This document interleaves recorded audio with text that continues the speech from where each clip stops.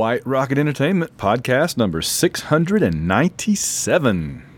The White Rocket Babylon 5 Review Podcast is brought to you by people like you, our Patreon.com family. To join the ranks and help us keep the show going, visit www.b5review.com. That's www.b5review.com and click on the button to become a patron.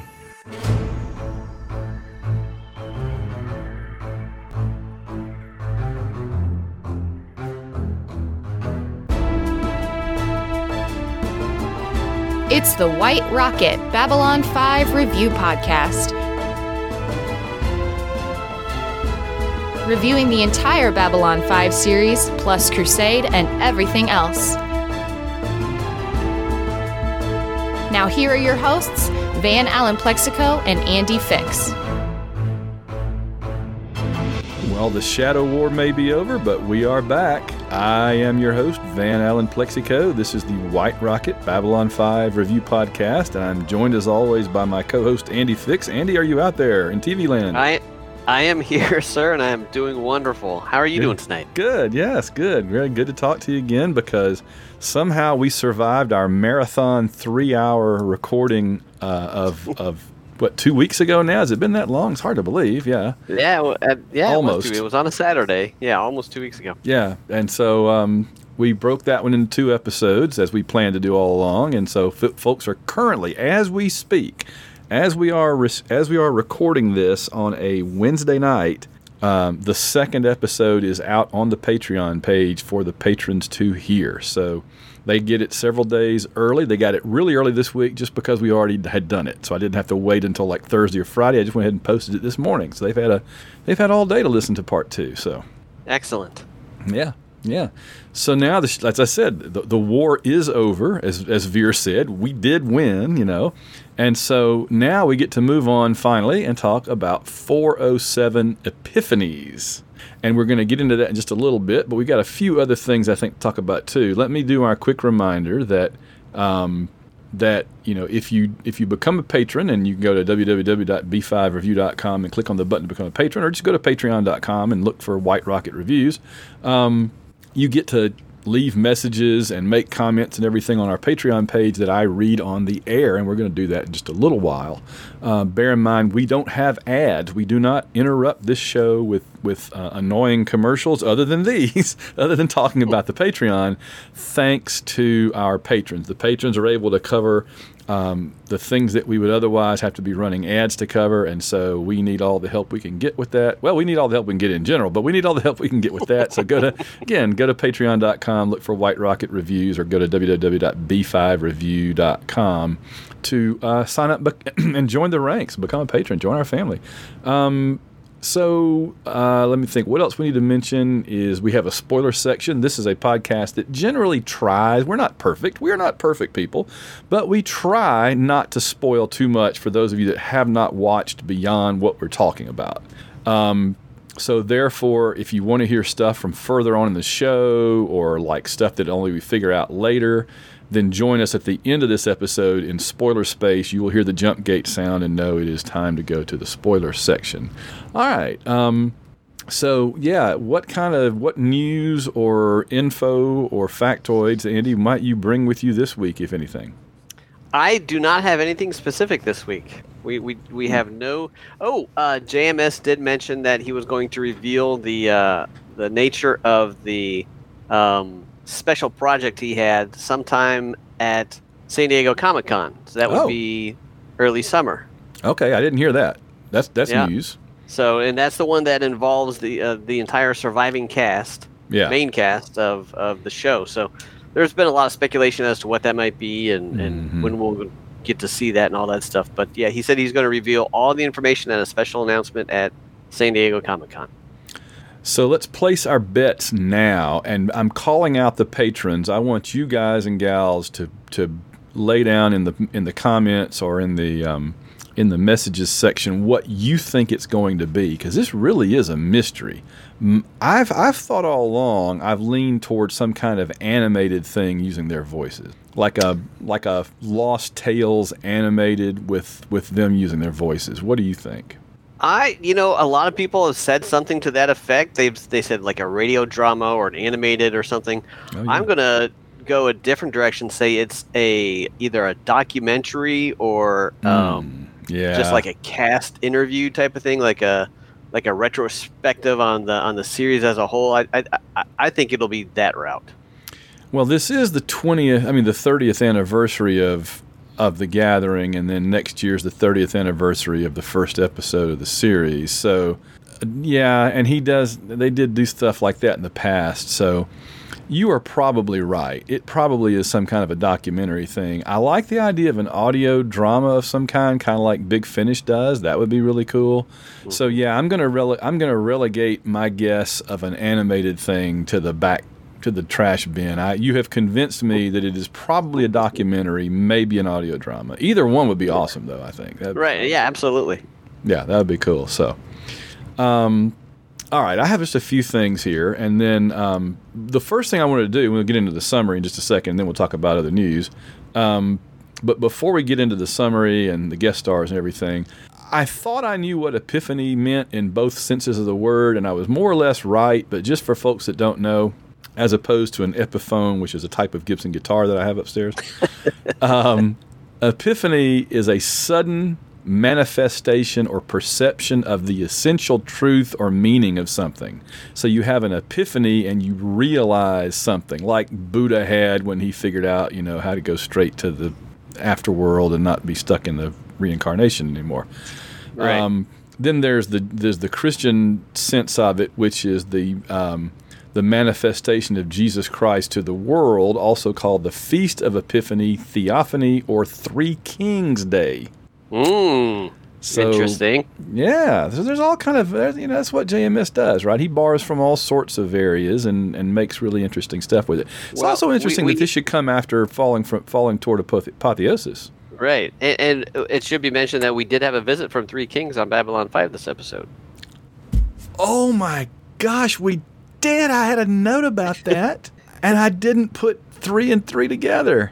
Yeah, we did have the Three Kings show. I was going to say, did we go rob Kuwait or Iraq because that was the Three Kings, movie? Right. But no, the King of Rock and Roll showed up times 3, didn't he? 3 of them, yeah. Oh my gosh, I missed that completely. I've never thought about that before. I just thought it was one of those wacky things that he did. JMS will stick 3 Elvis guys on here just to give Zach a hard time, But golly, oh my goodness, did you know that before? Or are we all putting this together right here in front of each other?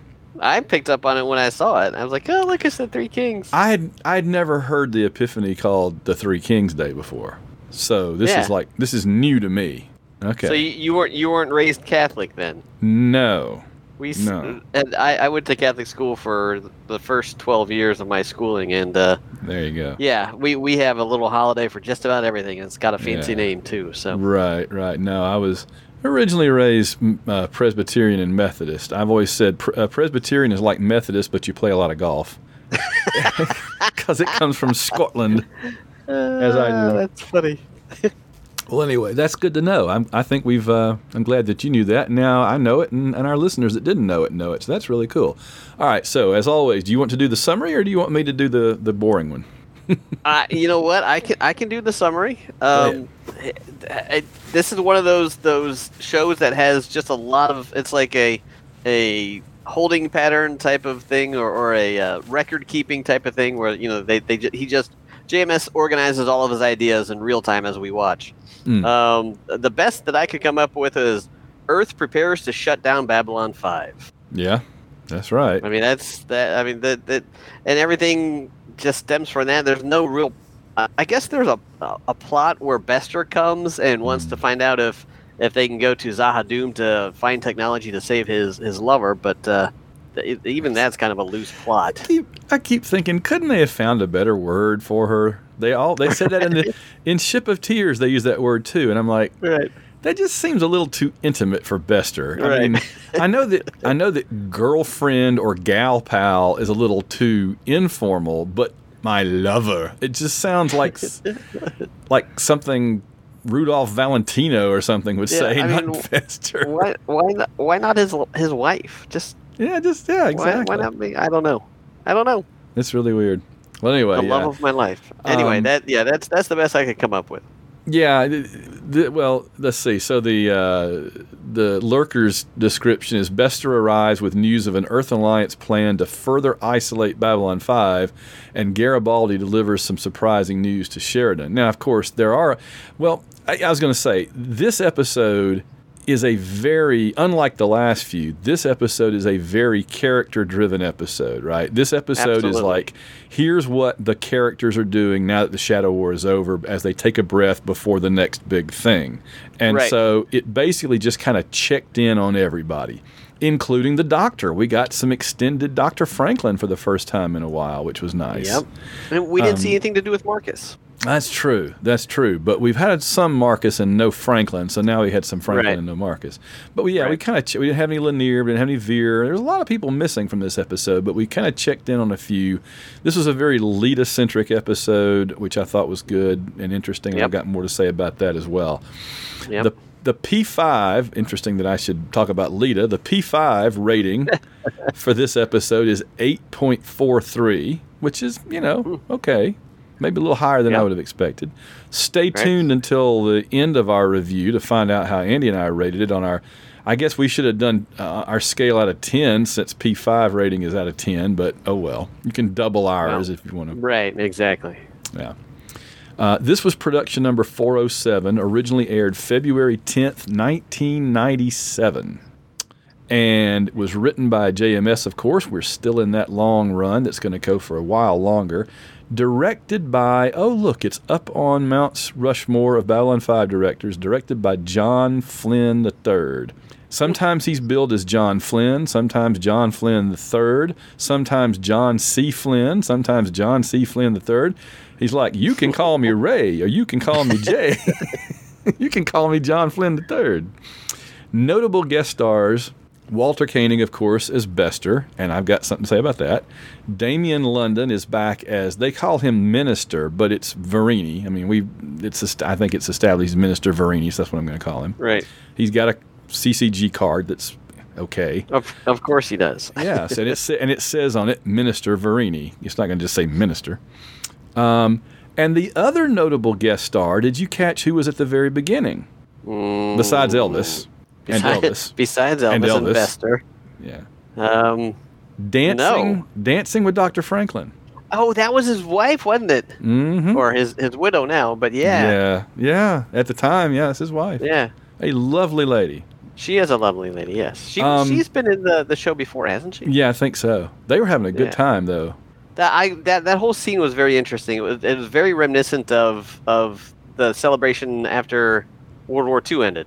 Yeah. I mean, the music, the style of dance, the whole 9 yards. I'm like, wait a minute, is this from a World War II movie or what? Yeah, that was probably on purpose. I like the idea that Sheridan is up there watching Franklin, and he's got that kind of internal monologue going where he's like, there's this to worry about and this to worry about. But then I guess I could just do like Dr. Franklin and have fun.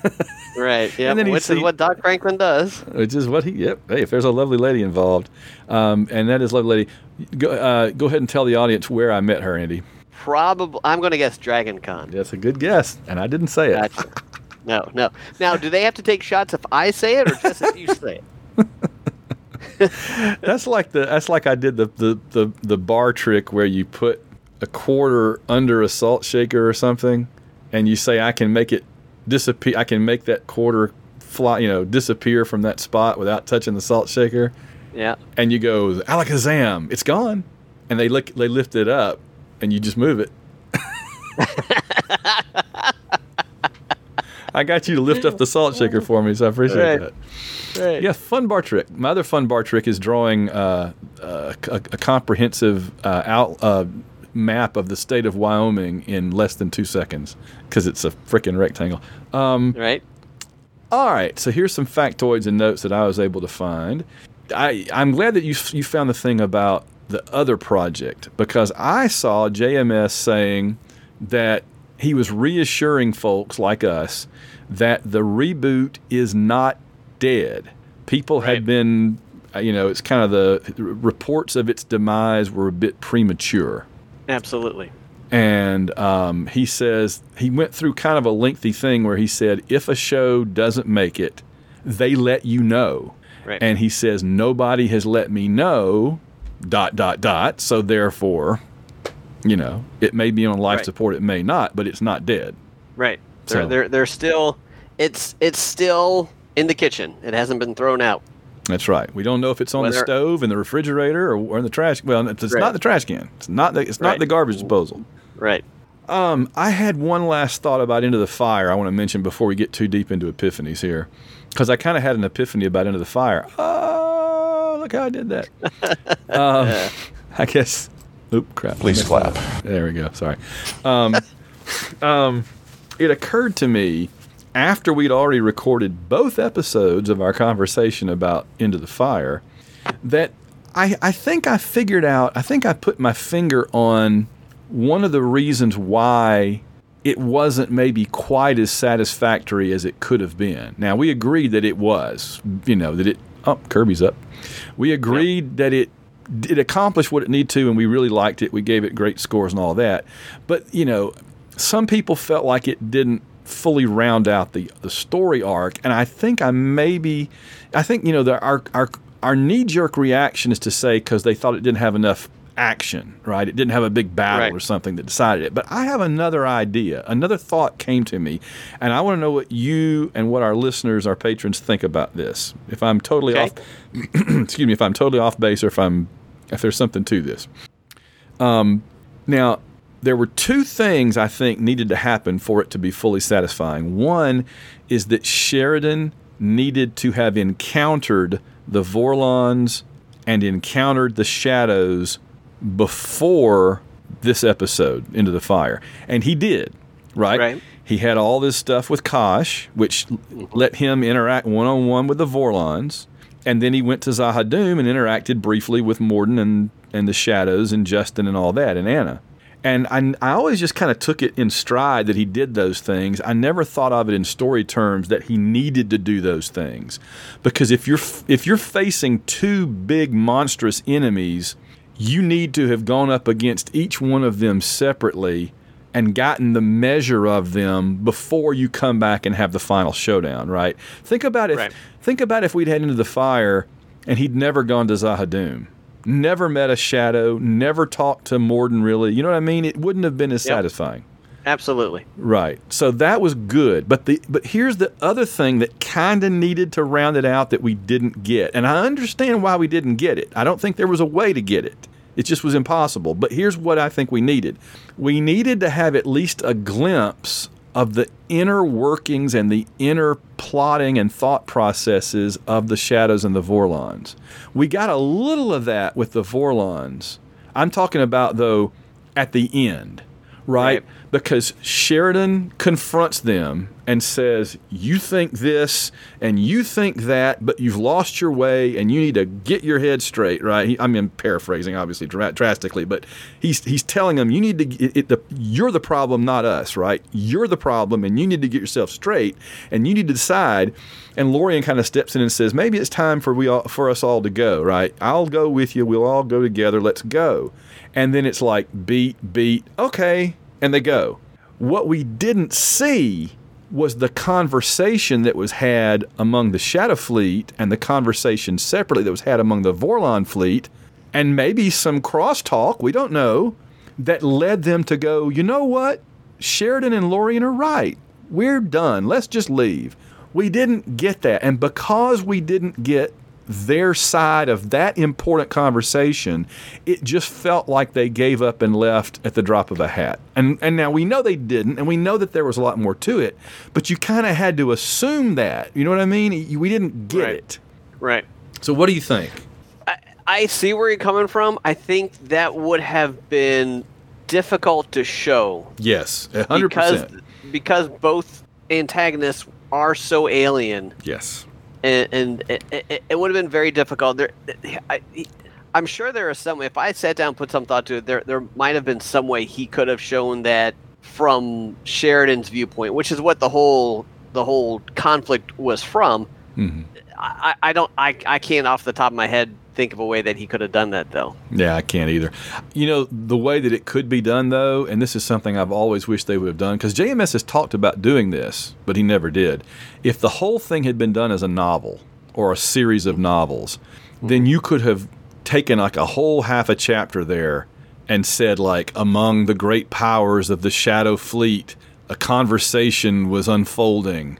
Some of them were saying, yes, let us go out and leave this galaxy. You know, others were like, no, we must have victory. We must defeat the Vorlons. And then they're like, no, but you're the problem, see. It's not about defeating them. And then they had a whole thing, and they would have finally come to a resolution. And the Shadow debate would have been chaotic and violent, and the Vorlon debate would have been like, we are not leaving. I'm sorry. What am I thinking? The Vorlon debate would have been, let's go. But I think the debate would have reflected their natures, their opposite natures. Right. And that would be such a cool novel if they could have done that in a book form. And I think JMS kind of did try to show that with the representation of how both species were speaking to Sheridan and Delenn. The very structured, unyielding woman in the ice for the Vorlons, and then the multiple different viewpoints of the insidious lies and chaos from the friends from Delenn's viewpoint. I think that's what that symbolism might have been trying to represent. Yeah. But like I said, that would be hard to get across without going into a Vorlon ship or a Shadow ship, and he avoided doing that the whole time because he wanted to keep the aliens as alien as possible. Oh, yeah. And honestly, if you'd gone inside a Vorlon ship and it had been plywood and spray paint, I'd have been like, oh, man, let's just not go in there, you know? That would have been hard to do, for sure. Because then Kosh would have been like, the inside of my ship looks like your council chambers. And then they would have had to, put the bill for a whole second encounter suit so the two could talk to each other, or they would have had to have the whole CGI thing of the squid people talking to each other. Oh boy, yeah. I don't remember if we mentioned that or not, but somebody did ask last episode, why was Kosh in his suit and the Shadow wasn't, and it was because they were already having to CGI the Shadow. And if they'd had to CGI the squid thing we talked about, it would have just been, prohibitively, too much. Better just stick him out there in the suit, and then he's good. So and it worked. It worked fine. Yeah. Let's see. I did want to mention that this is about the time that Third Space happens. So. Oh yeah, true. We are presumably going to cover Third Space chronologically, like as it came out, right? Right. But if you are watching the series and you want to see it in story order, go ahead and fire up Third Space sometime between now and when things really heat up in the Earth War. Because I don't remember the date that they gave, but I remember in Third Space the introduction said it was the time between wars. Mm-hmm. And this is the first episode where that would be possible. Right. And I got the sense it was probably closer to this than it is to the Earth War, because obviously a lot of stuff starts hitting the fan as we get closer to the Earth War, and then you can't really stop that to do the Third Space War. The Third Space movies seem to take place when things had settled back down for a minute. Yeah. So probably right about now. It's like 407B, basically. So. Right. I did just think of a tidbit that we could pass along to our listeners. Mm-hmm. Babylon 5 has left HBO Max. Yes. I forgot to put that on here. You're right. But it will be showing up on Roku channel and I think Tubi. Okay. So it is gone from HBO Max. Yeah.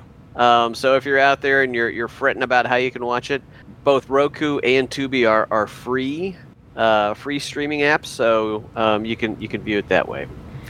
I got the entire series on iTunes 2 or 3 years ago for $24.95, something like that, which is insane. I did too, and they still run those specials, Yeah. so you can also get it that way. Well, I noticed today it was like $65 or something, so it's gone back. It's still a steal at that much. Oh yeah, that's about what you paid for the DVD for one season on DVD back in 2004. I know this because I have all 5 seasons of the DVD. Oh, I do too, right over here, plus the movies. Yeah, I got them. Yeah. Right over here next to my Giant Space 1999 box set. And I got the Crusade box set right next to them, too, man. That's one of my prized possessions. So, let's see. Oh, did you notice that the Psi Corps emblem on their building is basically the Nazi symbol, just with the Psi instead of the swastika? I did not notice. It's like an eagle with the Psi in his feet instead of an eagle with the swastika in his feet. Oh, yeah. Hit us over the head, Joe. Subtlety is not thy name. No. I had a note here that somebody told Bester, I didn't get the name of the actor that played the weird Psi Corps old dude. He was kind of stiff and not particularly impressive. Yeah. But he did say something has rattled President Clark big time, and I was like, I wonder what it was. Yeah, that when your giant, powerful alien race just suddenly decides to pack up and leave, and you're left holding the bag. Yeah. This is the first episode. I've got 2 more things. This is the first episode where we really get a sense of what Lita is having to go up against now that the Vorlons are gone, right? She always had the Vorlons to fall back on, but now she's kind of on her own. She's an outcast.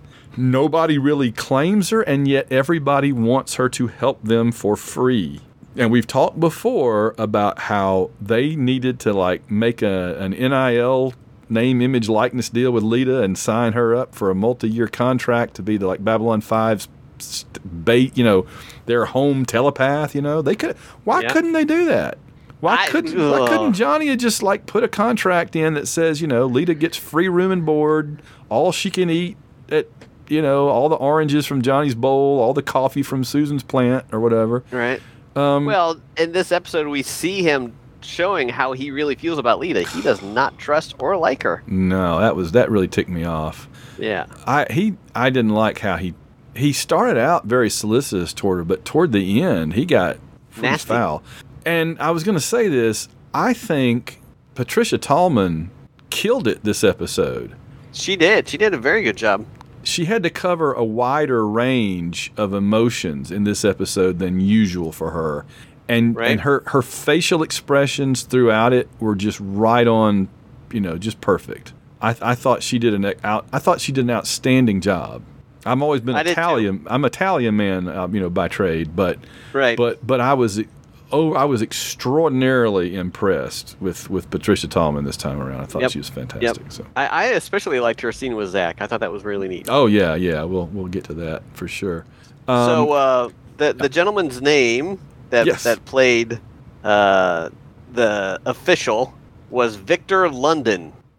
Oh, interesting, because Minister Verini's Damian London. So 2 Londons in this episode. That is interesting, but he is best known for playing Chief Standing Pat on the Batman television series. Well, that's why I didn't know him then. He also played on Voyage to the Bottom of the Sea, The Man from U.N.C.L.E., Hondo, Star Trek, the original series, The Time Tunnel, Get Smart, all the 60s genre shows, it looks like. I'm sure he was on Perry Mason at some point then. They all were. Probably. Everybody was on Perry Mason. I spent 2021 into 2022 watching almost every episode of Perry Mason. Yeah. And I mean, Robert Redford to, every actor you can think of from the 50s and 60s was on there either as a murderer or a victim or a witness. It's unbelievable who all was on there. Anyway. Perry Mason was the Paris of TV shows. Yeah. Well, my last point was when Garibaldi tells Zach that whole story about hiring him when he was down and out and nobody else wanted him, that sounded to me like Joe Straczynski talking to the actor who plays Zach. That could be. Wow. I think there was. How he likes to write. He liked to write to the actors. Like he wrote a lot of stuff for Mira Furlan that related to the Civil War in Yugoslavia. It's interesting that you mentioned that because I was reading an interview with Jerry Doyle, And he said while he was saying those lines, while they were filming that scene, he had his back to Zach almost the entire time. And when he turned around, he saw that the actor playing Zach had tears in his eyes, and that kind of shocked Jerry Doyle because it wasn't that emotional of a scene. But that he had, his eyes were all teared up and everything, and that kind of shocked Jerry Doyle. But now that you say that makes sense. Maybe the actor realized where those words were coming from. It was absolutely Joe saying, people said you were a bad risk. I gave you a chance, right? You had your problems, but because we didn't know any of that about Zach. We knew he was kind of, naive and a puppy dog and everything in his first season or whatever, but we didn't know he had all these issues and nobody wanted him and everything. That's the first time we've heard anything about that. Yep. That's pretty cool. Yeah. All right, so before we get into unanswered questions, let's do our ranking the first ones. Our great patron, Allison, sent us a YouTube video that kind of goes through and talks about the different first one ships, and it shows each one of them and tells them what it's called and everything, and it gives a lot of lore on each of the races behind them. I'm not, and they say that the gentleman doing the YouTube video said that a lot of it came from like the role playing game and stuff like that. So, but there's a lot of interesting stuff. Yeah. So, and I don't have the link handy. I think it's actually, you know what? I want to make sure people have it, and I think, here it is. It's if you go to YouTube and search top Ancient Races Capital Ships Babylon 5. Top Ancient Races Capital Ships Babylon 5. You should find it. And thank you, Allison, for suggesting that. Here is the order that they rank them in. And they use, like you said, they use the role-playing game. I think they also use like the Starship Combat game, which is kind of like a dice game with little models and everything. Right. There's a lot of books and stuff that go with that. This is all stuff that they don't produce anymore, by the way. This was back in the day. I've got some of it. I've still got some of the little ship models, too, that I put together and painted. Here is, I'm going to go from 7th to 1st, and then I want to get your reaction. And I don't think I'm going to pronounce all these right, because I didn't see spelling of them. All right. I saw your spelling, and a couple of them made me laugh. I just said that's what it sounds like to me. Coming in at number 7, so the weakest of them, this is like ranking the first one's ships, apparently, okay? Right. Coming at number 7 is the Gear Shift Lords. I think it must not be Gear Shift, but that's what it sounded like that guy was saying. It's Kirishiak, Kirishiac. Okay, the guy doing the YouTube video, he's hard to understand, okay? Right, he's got a little bit of a, I don't know if it's a speech impediment or an accent, but he was a little difficult to understand. I used to, even as recently as a couple of weeks ago, I'm like, why do these people have the computer doing the audio for their YouTube videos? Just talk. And then I listened to this guy, and I'm like, you should have used a computer. You should have really used a computer. So it's not the Gear Shift Lords, but I like the Gear Shift Lords, so I'm going to call them that. Coming in at number 6, and wait, by the way, what does that ship look like? That's the pineapple thing, isn't it, or am I wrong? Yes, because the Kirishiak and the Mind Riders both look very similar to each other. Okay. So it's kind of like the pineapple thing, or I thought it looked more like a coconut split open, but pineapple or coconut. They both look very similar, had a very similar color scheme and everything. Yeah. Number 6 are the Tuvalu Speculators. Yeah, those were kind of cool. Those were kind of like the vertical ships. Okay. I don't remember them very well. They kind of went past me on there. Yeah. Number 5 are the Mind Riders. Yeah. And that's such a JMS name, by the way. In fact, you know that he wrote a few episodes of Alien Worlds on the radio show Alien Worlds. I've got a CD somewhere here of like all the episodes of Alien Worlds. I used to love that show. I've never heard of that show. It was a syndicated radio drama. And it would come on it would be syndicated across different channels. And the station in Birmingham when I grew up, it would be every episode would start out something. It was something like rotating silently in space, 22,000 miles above the surface of the Earth, is the Arthur C. Clarke Memorial Observatory, Star Lab. And it'd say something here on Alien Worlds. And da-da-da-da. And the whole show was the crew of Star Lab dealing with different alien menaces, right?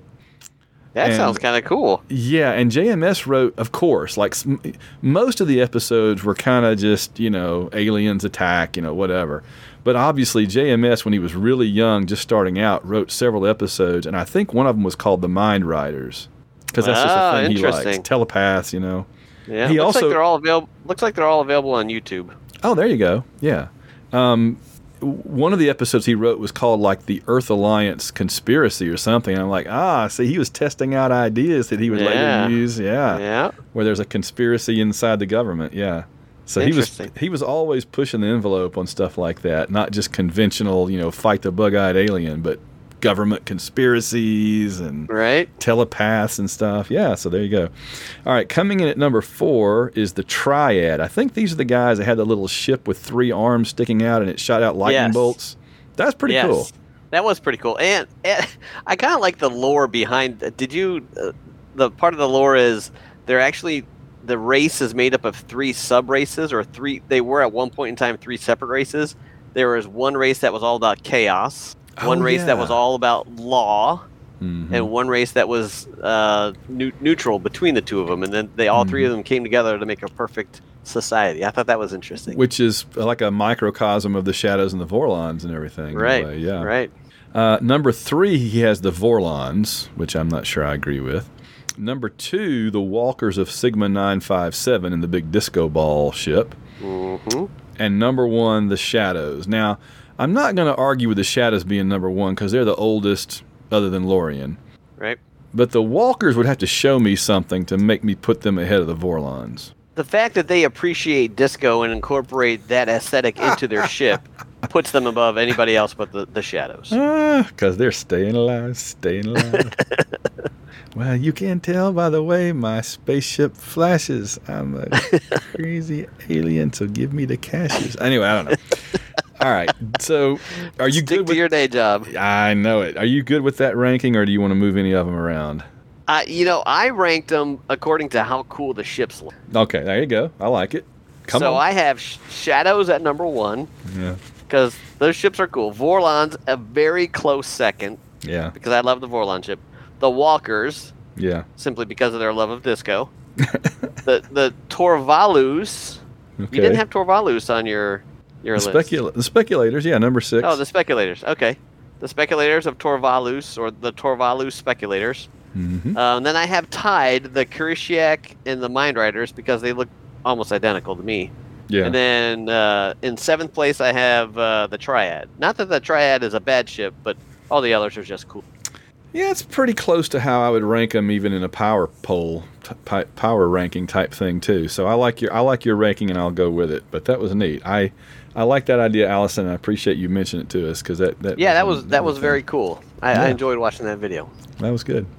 Let's see, just a few unanswered questions, and these are all from me. I didn't really find any unanswered questions from.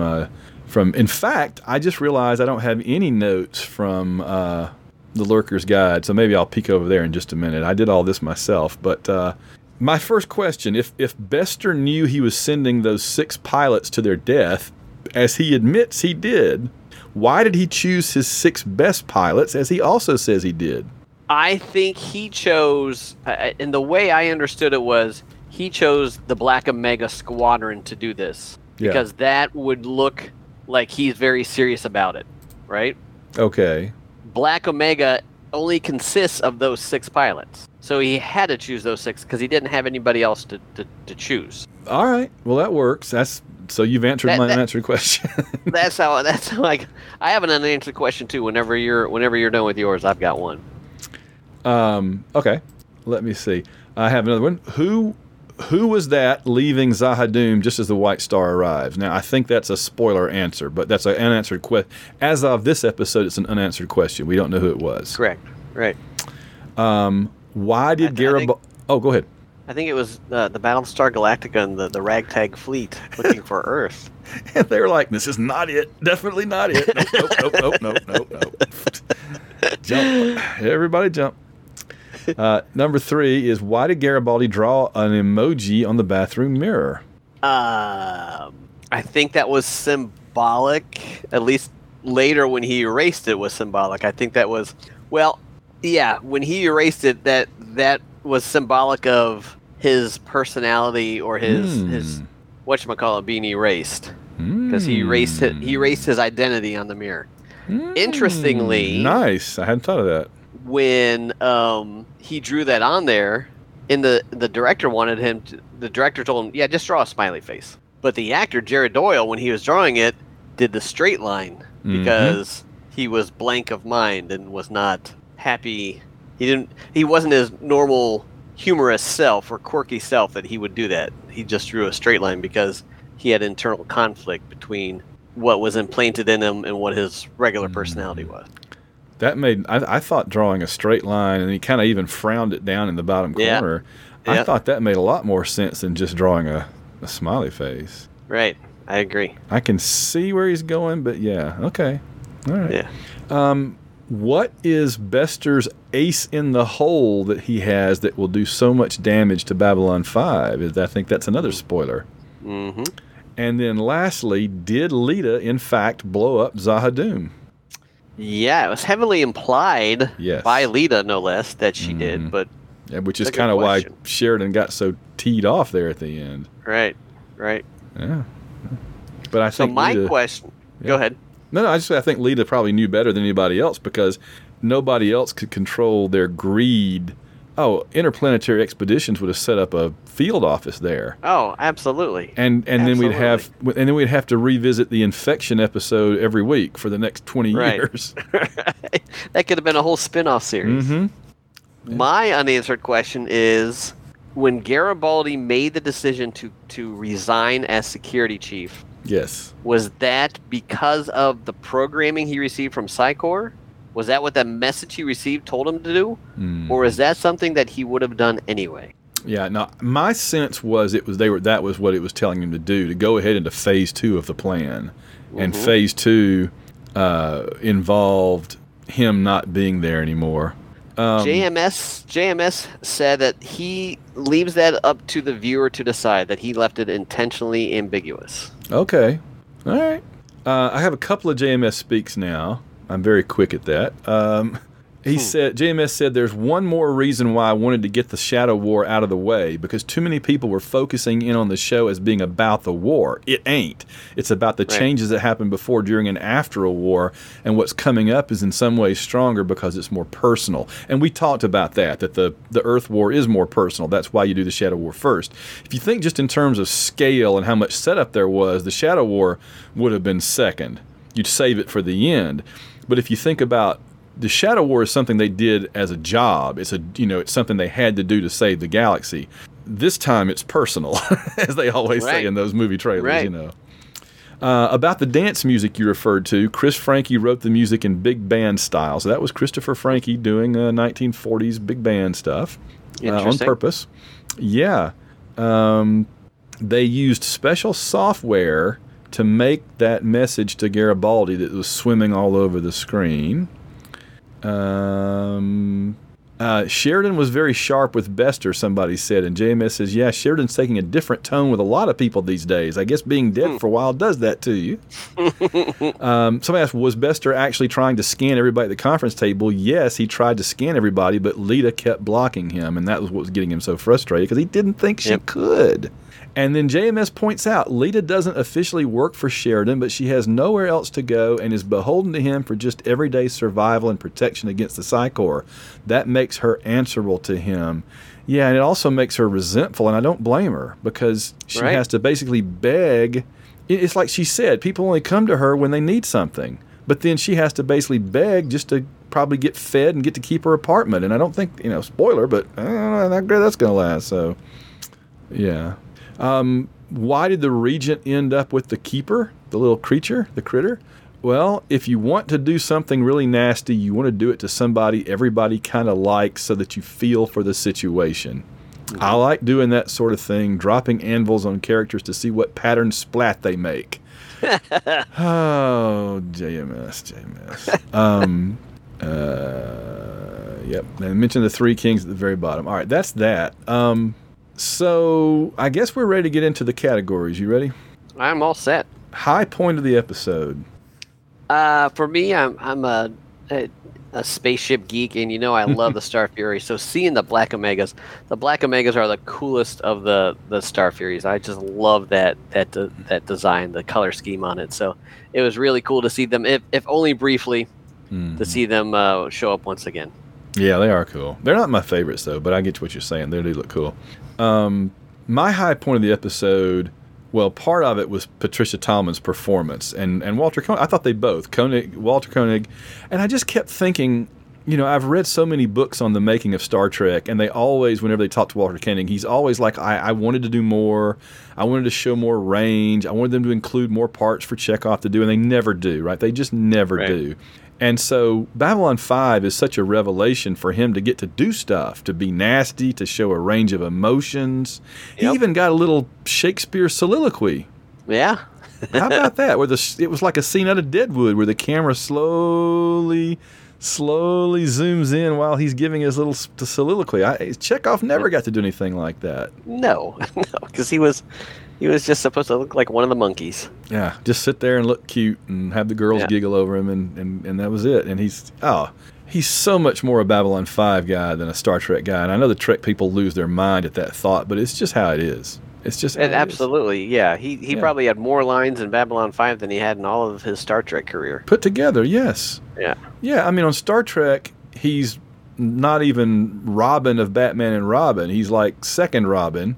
Right. And on Babylon 5, he's basically Doctor Doom. I mean, which one would you pick, right? Come on. Come on. But I think my other high point is one of my all-time favorite Sheridan lines when he says to Bester, "You could do that, and I could nail your head to the table, set fire to it, and feed the charred remains to Pak Marah. But it's an imperfect world, and we can never get exactly what we want." Yeah. I love that so much. I used that at the LARP. The B5 LARP at where back in like 1999 or 2000. I was Sheridan at that. I was very blessed to get to be Sheridan at that event, I pulled that out on Bester. We had a whole Psy-Corps contingent there. It was so awesome. What was your low point of this episode? Oh golly, I had two low points. I couldn't decide which one was worse. Garibaldi resigning was pretty tough to see because I just like that character, and I don't know, it's like a negative turn for his character. Even though he came across as being happier this episode than he has been all season long. That's for sure. And then Sheridan and Lita's interaction there towards the end was pretty gruesome. He was just mean to her. I mean, I understand he was upset that she blew up the planet without asking him, but I mean, it's not his planet, so she doesn't have to ask him. And she did, and all the reasons she gave him were bang on. I mean, he couldn't argue with any of them. He wanted to keep, or she wanted to keep it out of the hands of people that would exploit the technology and cause trouble for the galaxy. It's not like she was doing it for personal reasons. No, I mean, no. She did have some personal reasons, but no, it was sound and logic reasoning. All right. Excuse me. Have blown up a planet in science fiction. Lita Alexander, the blonde-headed scientist doctor lady on Stargate. Or I guess she and Rodney together, something, I don't know. And the Grand Moff Tarkin. Yeah. Who am I leaving out? I mean, those are the three I know that blew up a planet. That's a pretty exhaustive list. If you can kind of stretch it to Dr. Rush on Stargate Universe on the very first episode when they accidentally blow up the planet that they're trying to open the gate with the extra chevrons, you remember, and it kind of blows up. Have you seen that? Have you seen the Stargate Universe where I can't remember if we talked about that. I have not seen Stargate. Okay. I've watched like 4 episodes in total of Stargate. So good. They blow up a planet, but was it? All right, I'm gonna need a patron or listener to tell me this. Was it Rodney or was it Dr. What's her name? I'm sorry, I can't think of her name. The original Stargate show was just never my favorite. I've watched them all, but I just I just didn't like them that much. But the blonde-headed lady, the main cast. You had Richard Dean Anderson, you had Tilk, you had the James Spader dude, and then you had the blonde lady who was really smart. And I can't think of her name. I can't either. Like I said, I haven't seen much of that. There is another character that blew up a planet in a movie, sci-fi movie. Oh, it was the highway construction guy in Hitchhiker's Guide to the Galaxy. Oh yeah. He had to blow up Earth because it was unfortunately in the way. So Yeah. Oh yeah. Something kind of like that was No, that was Stargate Universe too. I get it in Battlestar Galactica confused because they were kind of similar. I'll go ahead and tell you because there's only 2 seasons of Stargate Universe, and it's so bloody good that at some point, Andy, I want us to cover it. And especially since you haven't really watched it, it'd be fun to kind of get your view as I go back and watch it for like the 4th time because it's the best. I'm totally down for that. Oh, it's so good. Do I need to have any prior Stargate knowledge? Because wasn't there like 2 or 3 series before that one? 2, but okay. It's sufficiently different. And in fact, I wonder what Stargate people will say to this. I would argue that knowing the more you know Stargate before SGU, the more confusing it gets because it's so much darker and more serious of a show that you're like, why are those wacky fun characters acting so dark and mean here? But if you've never seen the other shows, you just take it for granted that's just how they are. You know what I mean? So, gotcha. Yeah, I'm down for that. Oh, it's so good. All right, we'll get to that later. All right. My other low point was Minister Verini with the Keeper at the end. Yeah, because dropping the anvil on him. Poor thing. Yeah. Well, spoilers. Most Babylon 5 scene. For me, it was the destruction of Zahadum. Yeah, that's fair. That was kind of a big deal in the lore of Babylon 5, and it was kind of a cool scene. I had multiple things for almost every category this time, and that was one of the 2 I had. I had Zahadum blows up, and I had the 3-way space battle with the Black Omegas, the Babylon 5 ships, and the Earth Alliance ships. Yep. And I did love the twist at the end where the guy's like, wow, you saved our bacon. Where'd you guys come from? Babylon 5. What? I thought that was super cool. Yeah, and of course it's Ivanova who's going to be like, I don't remember what she said, but she basically said they're lying about us, or we're not as bad as you've heard, or something like that. Right. Yeah, which is kind of foreshadowing a little bit. All right, favorite character moment. There's a lot to choose from because this is a very character episode. There were a lot. I mean, I narrowed it down to a top 3. Okay. Yeah, I got 2. Bester's final scene. I tacked that one on at the very end because that was a kind of a powerful scene. Yeah. That was kind of cool. And the other 2 involved Garibaldi. It was first his interaction with Jakar. That was funny. Jakar came in, and he kind of apologized to him and kept saying he's sorry, and Jakar wanted to thank him and gave him a big hug. Mm-hmm. And Garibaldi and Zach was a pretty powerful scene, I thought. That was. Yeah, I didn't think of that when I was making my notes, but you're right. I think the Garibaldi and Zach scene, just because it was so grounded in reality, I think as we're realizing, that's a really good one. But there's so many to choose from. I noted Jakar and Londo see each other across the room, and Jakar comes up. They come up to each other, and Jakar says, "My world is now free. You no longer exist in my universe. Pray we never notice each other again." That was kind of I don't remember the level of animosity coming back to that. Mm-hmm. Because we know where they end up. And that was wild. I wasn't expecting that level of animosity. I wasn't either. I think that we kind of have to get past this, though. If you're, in other words, I don't want to give any spoilers out, but if you're like saying, "Oh, now there's never going to be any more Londo Jakar interaction," no, don't panic. I think Jakar had to say that. You know what I mean? I think he had to. But now that he said it, we let things kind of settle down a little bit. And we can get back to kind of the old, maybe just a little bit of the old Londo Jakar fun, hopefully.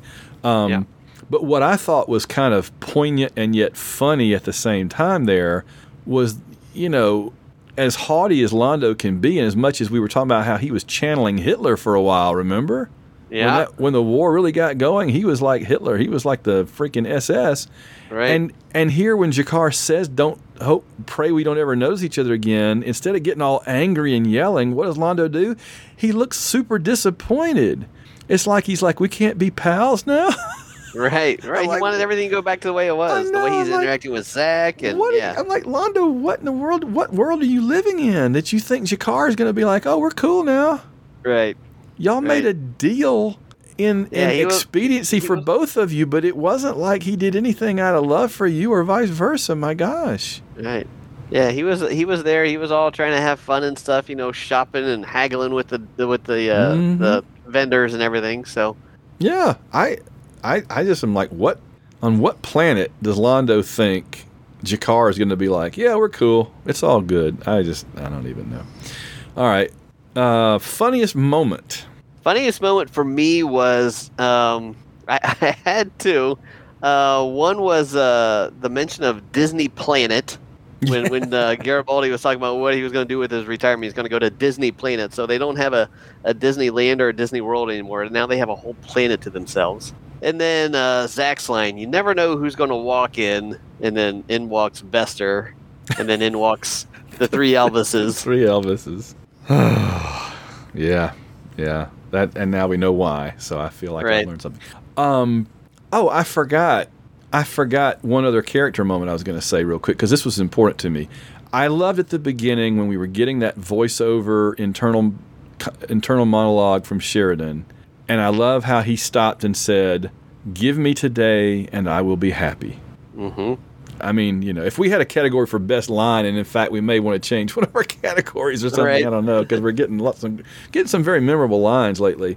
But I just love when he says, "Give me today and I will be happy." That's just a very good life lesson kind of thing, Right, and I had that as one of my candidates for best character scene. Okay, was that whole monologue? I thought that was a cool monologue. Yes, I did too.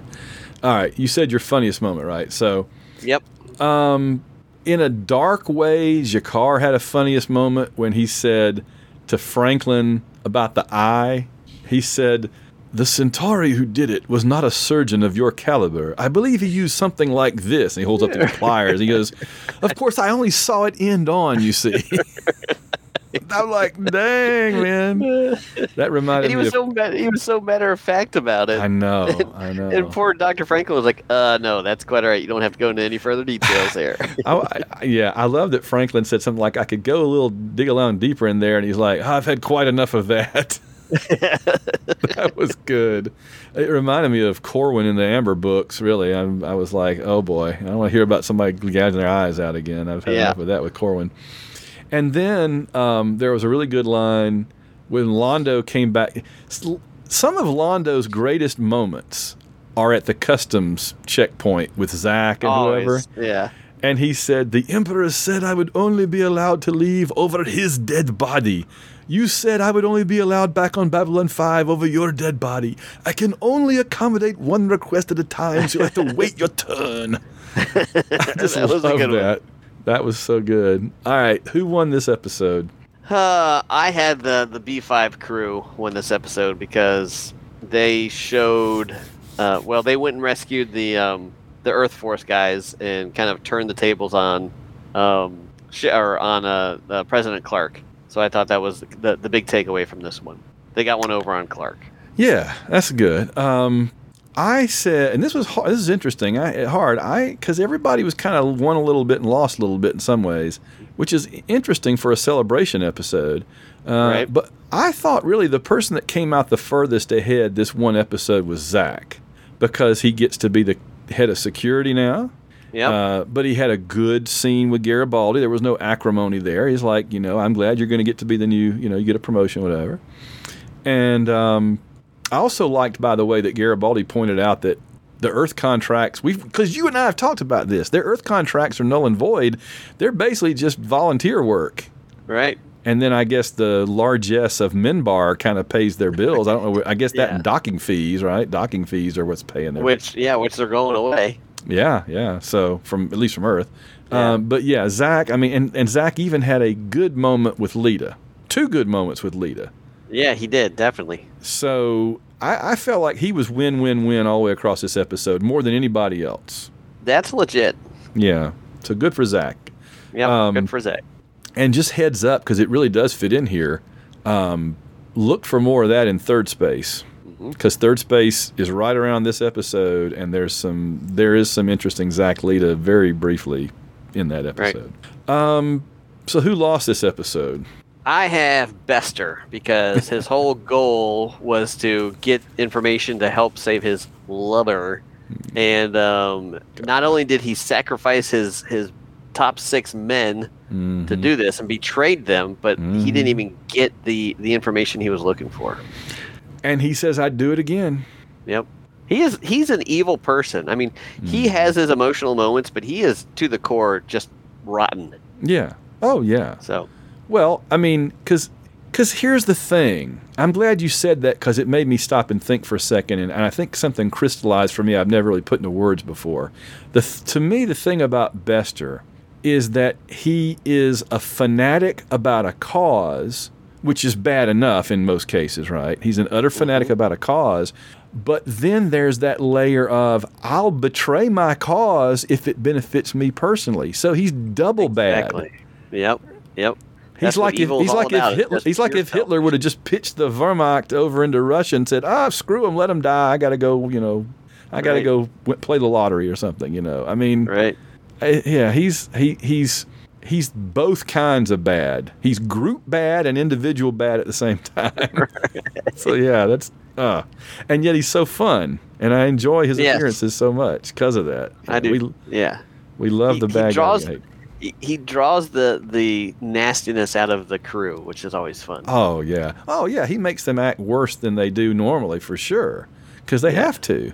Right. I mean, it's not every day that Sheridan threatens to nail somebody's head to the table and set it on fire and feed it to the Pak Marat. Come on. Right. You have to really provoke him. He didn't tell the Shadows that. No. He didn't tell Morton that, but he told Bester that. Oh, my gosh. Shadows, my respected foe. Bester, I'll nail your head to the table and feed it to the Pak Marat. My who lost the episode, well, I mean, I agree with you, Bester is a good choice. But he didn't get what he wanted, but he still learned some things and has irons in the fire. He learned something about Lita that he didn't know. True. He's got his ace in the hole, and his lover is still in the freezing thing, so he didn't lose her. He just didn't get her yet, whatever. Right. So he lost, but not in a catastrophic way. He lost in the way of you get your parents to give you some money and take you to the store, and then they're sold out of whatever you wanted. You lose, but you didn't really lose. Right. I felt like in some ways Lita and Zach kind of lost this episode as well as Zach winning it, because they clearly Zach likes Lita, and I can't really tell that she likes him back. But then again, she needs somebody. But they just, beyond that, I have to say spoiler space, so we'll leave it at that. Right. All right, here we go. Everybody's favorite moment. Unveil the number, a scale of 0 to 5, and we do half digits. How did you rate this episode? And I got to tell you, Andy, I had a hard time with this one. You know what? I did too. I wanted to rate it higher, but there wasn't a lot of there. There wasn't a lot of plot or anything like that. And I waffled between 3.0 and 3.5, and I ended up going with 3.0. I waffled between 3.0 and 3.5, and I went with 3.0. There you go. Incredible. How do we do it?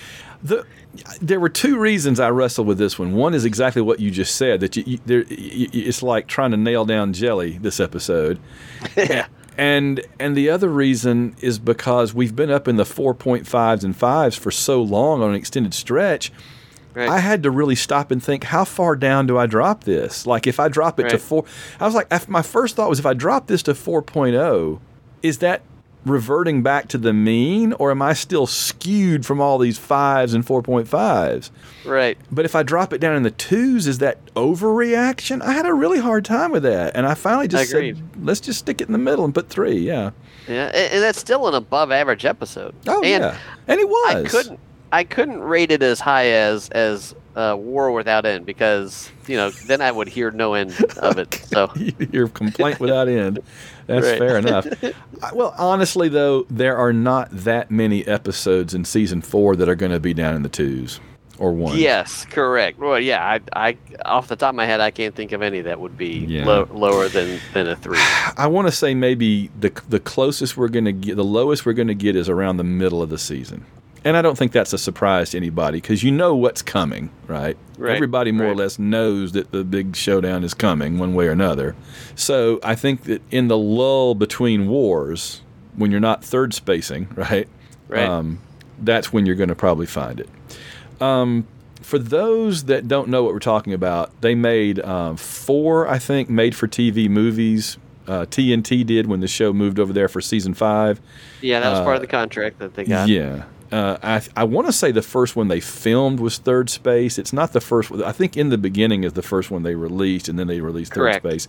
But I think they filmed Third Space first because it used the same sets and costumes and everything as the season, as the 4th season that had just wrapped up. So they went ahead and did that. And then In the Beginning uses a bunch of different stuff, right? It had different demands, different requirements. Right. So. The other 2 are Call to Arms and River of Souls, and we'll talk about them obviously later on. All right, so let me thank the patrons right quick, and then we'll get to their comments. They had a few, but I didn't. Quick question before you head to that. Do we count Legends of the Rangers as part of the film series or not? No, I think of it as like a pilot for a whole new series that was unsuccessful, shall we say. Yeah. Ill-advised? It was a lot of things, man. Yeah. It was a lot of things. And it wasn't a lot of things, too. So Good being one of those. Yeah, well, I watched it when it aired the first time on TNT or whatever. And then I bought the DVD, and I don't think I've ever watched it. No. I think it was on Sci-Fi. I think that was part of the problem was it was a Sci-Fi production. Yeah, oh boy. I think I've only seen it that one time. I've just never had the desire to actually sit down and sit through it again. But I will when the time comes here. When we get to it, by golly, I'm going to sit down and watch it again. But you're a trooper. I will be there right there with you, Van. I haven't watched it since it first aired as well. So we shall see. Yeah. I've got two DVDs of The Lost Tales, and neither one of them shows the entire thing. So I got to find a copy of The Lost Tales that isn't messed up. I don't know why, but both my DVDs are defective. I bought it, like I was at Walmart the day that their new DVDs came in that week, waiting for them to put it out. Wow. And I ran home and watched it. And then for some reason, after I watched it the first time, because I know I saw the whole thing the first time, but after that it messed up, and I've never been able to watch the whole thing again. Not that it was that great, but it's all right. I have that DVD. Yeah. I've never actually sat down and watched it, so I don't know if it was. Have you ever seen The Lost Tales? I have. Well, it's only ever been on DVD. It never aired. Well, then I must have watched it on DVD. Yeah. I thought it aired at some point, didn't it? No, it was direct to DVD. That was. I remember that was the one with. Wasn't Galen involved with that? Yes. Well, it was like three mini episodes. Yeah, three mini episodes. Galen was in one, and who's the Ivanova replacement? Oh yeah. Lockley, and then Sheridan. I'm picturing the cover right now. Sheridan was one, Lockley was one, and I want to say Galen was the other one. I think that's right. I'm pretty sure that. Yeah, I'm sure I watched it. Yeah, and one of them involved the Centauri. I think it was like maybe the Sheridan one involved the Centauri or something. Yeah. Now, who produced that? Was that produced after the TNT thing ended, or was that part of the TNT production? No, that was the last thing that's ever been done, as far as I know. That was just JMS going in a studio, and they filmed all this against a green screen. It's like super low budget. Yeah. I mean, he wrote it that they could just do it, right, against a green screen. No, not huge effects or anything. And just a few actors, just a handful of actors. Yeah, that was. I remember that was one of the disappointing things was there was just a handful of people involved. Super low budget. That was from that 5-minute period there around 2007 when there was stuff being done direct to DVD. Yeah, that didn't last long. Yep. No, it didn't. That came and went. Hey, it would have been interesting if streaming were big back then. How that would have come about if that would have gone to like series or something like that. Yes. Yeah. Imagine if we had the golden age of streaming that we have now. If we had that back then, what might have come of that? We might have gotten all 22 episodes of Crusade. Right. Oh yeah. Man. Yeah. Well, we'll see. Maybe we'll get something when the. I keep thinking maybe if we get the reboot of Babylon 5, we'll at least get some version of the rest of Crusade. I'll never give up. I keep holding out. I don't know. I don't know if they'll ever do that.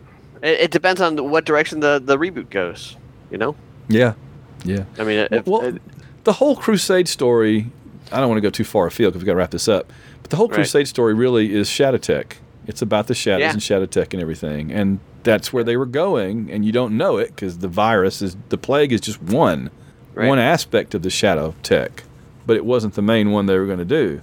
And I really wanted to get the rest of it because it's going to involve the Techno Mages, who are like my favorite thing in all of Babylon 5, and it's just going to be so awesome. But oh well. We can cry about that later. Let me thank our patrons really quickly. Here are the fine folks that keep the lights on here on the station and keep the customs, keep Lita and the others employed and in food. They include Christopher Anastasia, Allison Rich, Colonel Dad, a.k.a. Ari Benzane. I'm missing my category, mister. Emma Jane Alexander. I'm trying not to yell too loud and wake my wife up who's already gone to bed. Emma Jane Alexander, Leah G, Rich Hammett, Debbie Zombie Half Pint Had to Die Norris. I love that so much. Dragon Con DeLynn, Emmanuel Seaman, Jalza, Mond06, Michael O'Connor, Steve Palmer, Andy secretly rates War Without End to 5. I love that. By the way, our patrons understand that you can go in and either put your name or you can put a little message. Whatever will fit in that box will show up here on my screen, and I read it. It's become a very popular thing on my football show, and so I try to do it here too. Stu Parker, The Geek Boy, Una Vez, and Una Luna Azul. Jamiroquai, they make it hard on me, Andy. Heather and Yancey Steingraber, Ice Cream Clone, and Michael Halbrook. Thank you all so very, very much. And here are just a couple of the messages. Let me see. This would be as of Una Vez and Una Luna Azul asked, do we have a Discord channel for White Rocket reviews or White Rocket or the Babylon 5 show?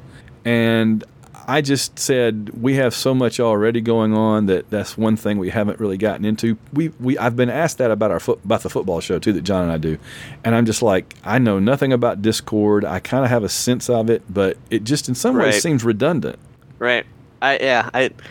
I've dabbled into Discord and kind of threw. I mean, I'm a Luddite though, so I don't know. I kind of threw my hands like, yeah, whatever. So. Yeah. I mean, I guess we could do a Discord. I wouldn't know the first thing on how to set it up or anything like that. My goal before we do all that is to be able to occasionally do some live video shows here. Yes. Like we are right now, so people can see us and join in. And really, Discord would be all about the shadows anyway. So. Okay. Let me see. A couple of good comments here. Apparently I didn't put the P5 rating for Into the Fire. It was 9.3. I appreciate Colonel Dad for pointing that out. And he says he's going to have to break out the DVDs because it's no longer an HBO Max, as we talked about. Una Vez did say it looked like the block of ice did blow up at the end of the limbo scene when Lorian reached out for Sheridan's hand to pull him out. Now that he says that, I kind of, or her, I don't know who this, I'm sorry, I apologize to Una Vez and Una Luna Azul. That rings a bell. So I do kind of remember it blowing up now, but I'd forgotten. I didn't catch it at all. I was so wrapped up in the scene about what was going on with the characters. I wasn't paying any attention. So I don't I have no memory of that. And they say, if I remember correctly, the bit about Mr. Morden's necklace is actually in The Shadow Within by Jean Cavalos. I always forget that she wrote that book because I know she wrote the Technomage trilogy later for Del Rey. But she wrote the next to last of the old Dell books, which is the one about Anna Sheridan and Morden. Okay. So that's where the necklace comes in. Also said, love the Shakespeare Henry V clip, even with the additions. That would have been... Oh, for a muse of fire. Henry V is one of my favorite plays. I've always had that on the soundboard. I love the Bard. I love all of his plays. Oh, absolutely. Ice Cream Clone says, I'm halfway through this episode and so much in-depth analysis. I appreciate that. We had a good time with it. Yeah, we did. Said, could I suggest for patrons Andy and Van do an episode commentary while both watching the episode simultaneously? It could be an audio or video, and patrons could queue up the episode and mute the TV to listen to you guys. Could be great. Perhaps top-tier patrons could pick the episode. War Without End could be a hilarious two-parter. They just won't let that go. But no. I am totally game for that. I think that would be a blast. Let's do that. We'll have to... Yeah. We'll have to think of one to do, or I'll certainly say, patrons, if you want to comment or send in messages or whatever, if there's one that you think would really be good for Andy and me to do, preferably one that's still coming up, maybe, and certainly something in season 5 would be Oh, appropriate, because we'll need, Right. in season 5, we'll need the help. We'll need the, it doing something wacky with it. Dude, Legends of the Rangers. Oh God. It's going to turn into MST3K at that point. That would be hilarious. No, I'm totally game with that. I'll tell you this. If we end up doing one like Legend of the Rangers, where we're going to spend a fair amount of the time actually like not happy Riffing. about it, Right. I'm gonna get like the Funko Pops of Servo and Tom Servo and Crow Robot, and I'll have them on the screen with Kosh and everybody, and that'll be fun. We'll do that. I would like to do it with a more serious episode. Yeah. Because I think that would be really cool to do. We should put up like a poll or something somewhere where people can vote. Yeah. But I would love to do it with Legends of the Rangers, because that would give us an actual reason to watch Legends of the Rangers. It would. And we'd watch it together. Right. Yeah, instead of having to go watch it off somewhere else and then come in. And especially since neither one of us has seen it since it's aired, I think that would be hilarious. That's been a while too. That was probably 2000, probably something like that. Yeah. That was very early 2000. Crusade ran in the summer of '99, so it had to be after that. This is probably 2000, 2001, somewhere in there. I want to say it was a little over a year after Crusade. So around into 2000, beginning of 2001. Yeah. Oh no! An ice cream clone says, also just discovered my disc of this episode is unplayable. Frowny face. Oh, I'm sorry. Oh man, that sucks. Well, it is around. You can watch on Roku channel. Yeah, there you go. And again, if you buy just one, if you can, I don't know if you can buy just one episode of Babylon 5 on iTunes. They get to get the whole series. That's a good question. I don't know. I did notice. Go ahead. Legends of the Rangers was 2002. Oh wow, much later than I remembered. Okay. Yeah. I did notice that they now have The Gathering, the pilot movie, on iTunes as part of it's at the very end. I don't know if it's on mine that I paid for. Usually they add stuff if they add, in other words, if you buy something and then later they add something to it or change it, they'll change it for you. Like when I bought Babylon 5, it was not remastered, but now I have all the remasters just because they gave it to me, Right. That's interesting. I'll have to look that up, because I have been watching it on almost exclusively on Apple for a while now because of the problems that HBO Max was having with the lip syncing. So a lot, and frustratingly with Apple, at least with my Apple interface, it's not split out by season. It's split out. You get all the episodes, so you got to fling down all the way down. Now that we're in episode or in season 4, you got to scroll through all the other episodes to get to that. Yeah, I'm looking at it right now on my phone, and if you scroll all the way to the bottom, 201 The Gathering is on there. So I don't think it was on there when I bought this, but they've added it in just like they added the remastered versions. Cool. So it is kind of funny how I see all these people saying, "Oh, I don't get streaming stuff. I only want physical media." I'm like, well, then you'd be stuck with the non-remastered versions, and I've got mine all upgraded to remastered now. Right. So, I get where they're coming from, though, because if any of those companies decides to change their terms of service or, heaven forbid, go out of business, I'd lose a lot of movies. I got a lot of movies only digitally. Oh, I do too. All right, that's the patrons. I guess one last little thing we have to do. Jump gate activated.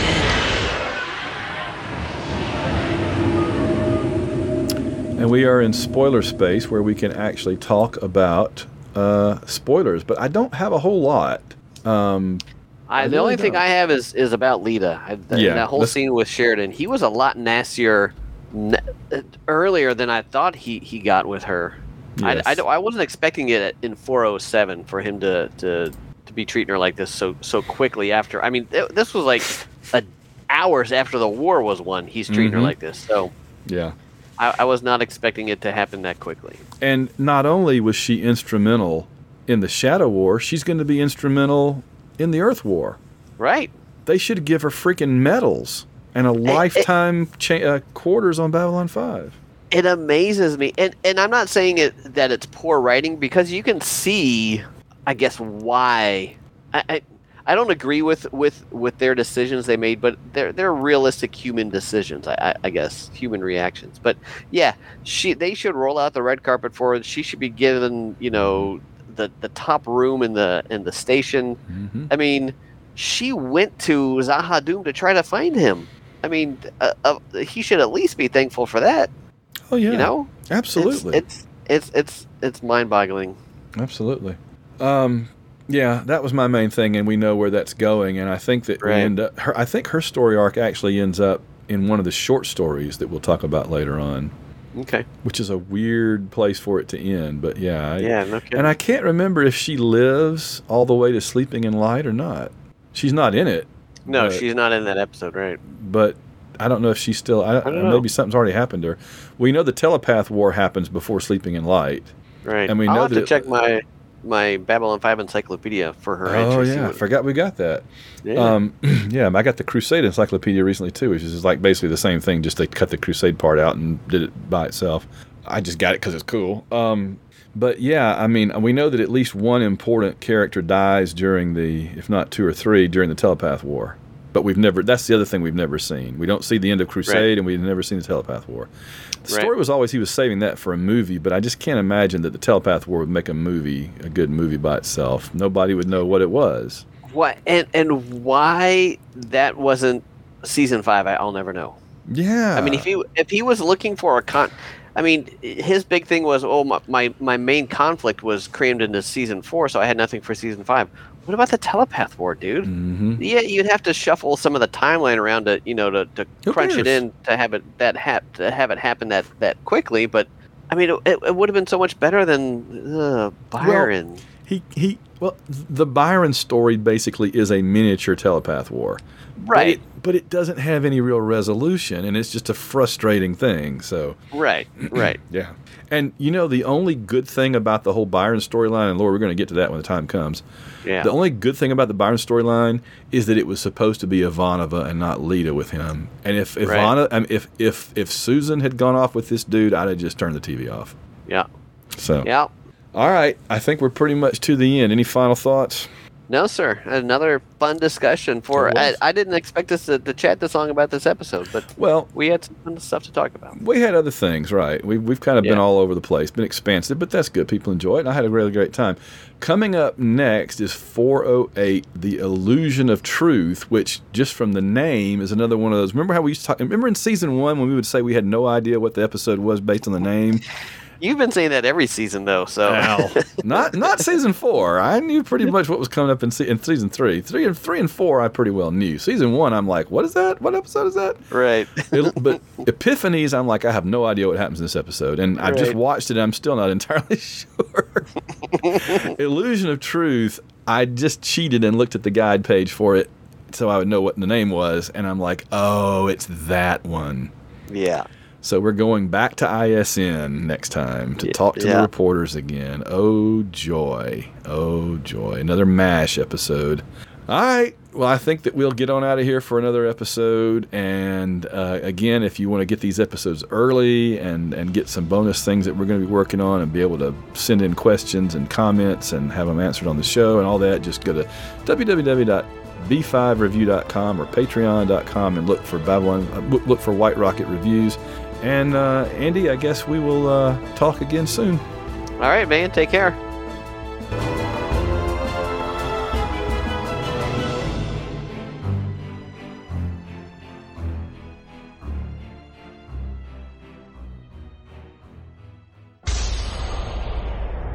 This has been a White Rocket Entertainment production.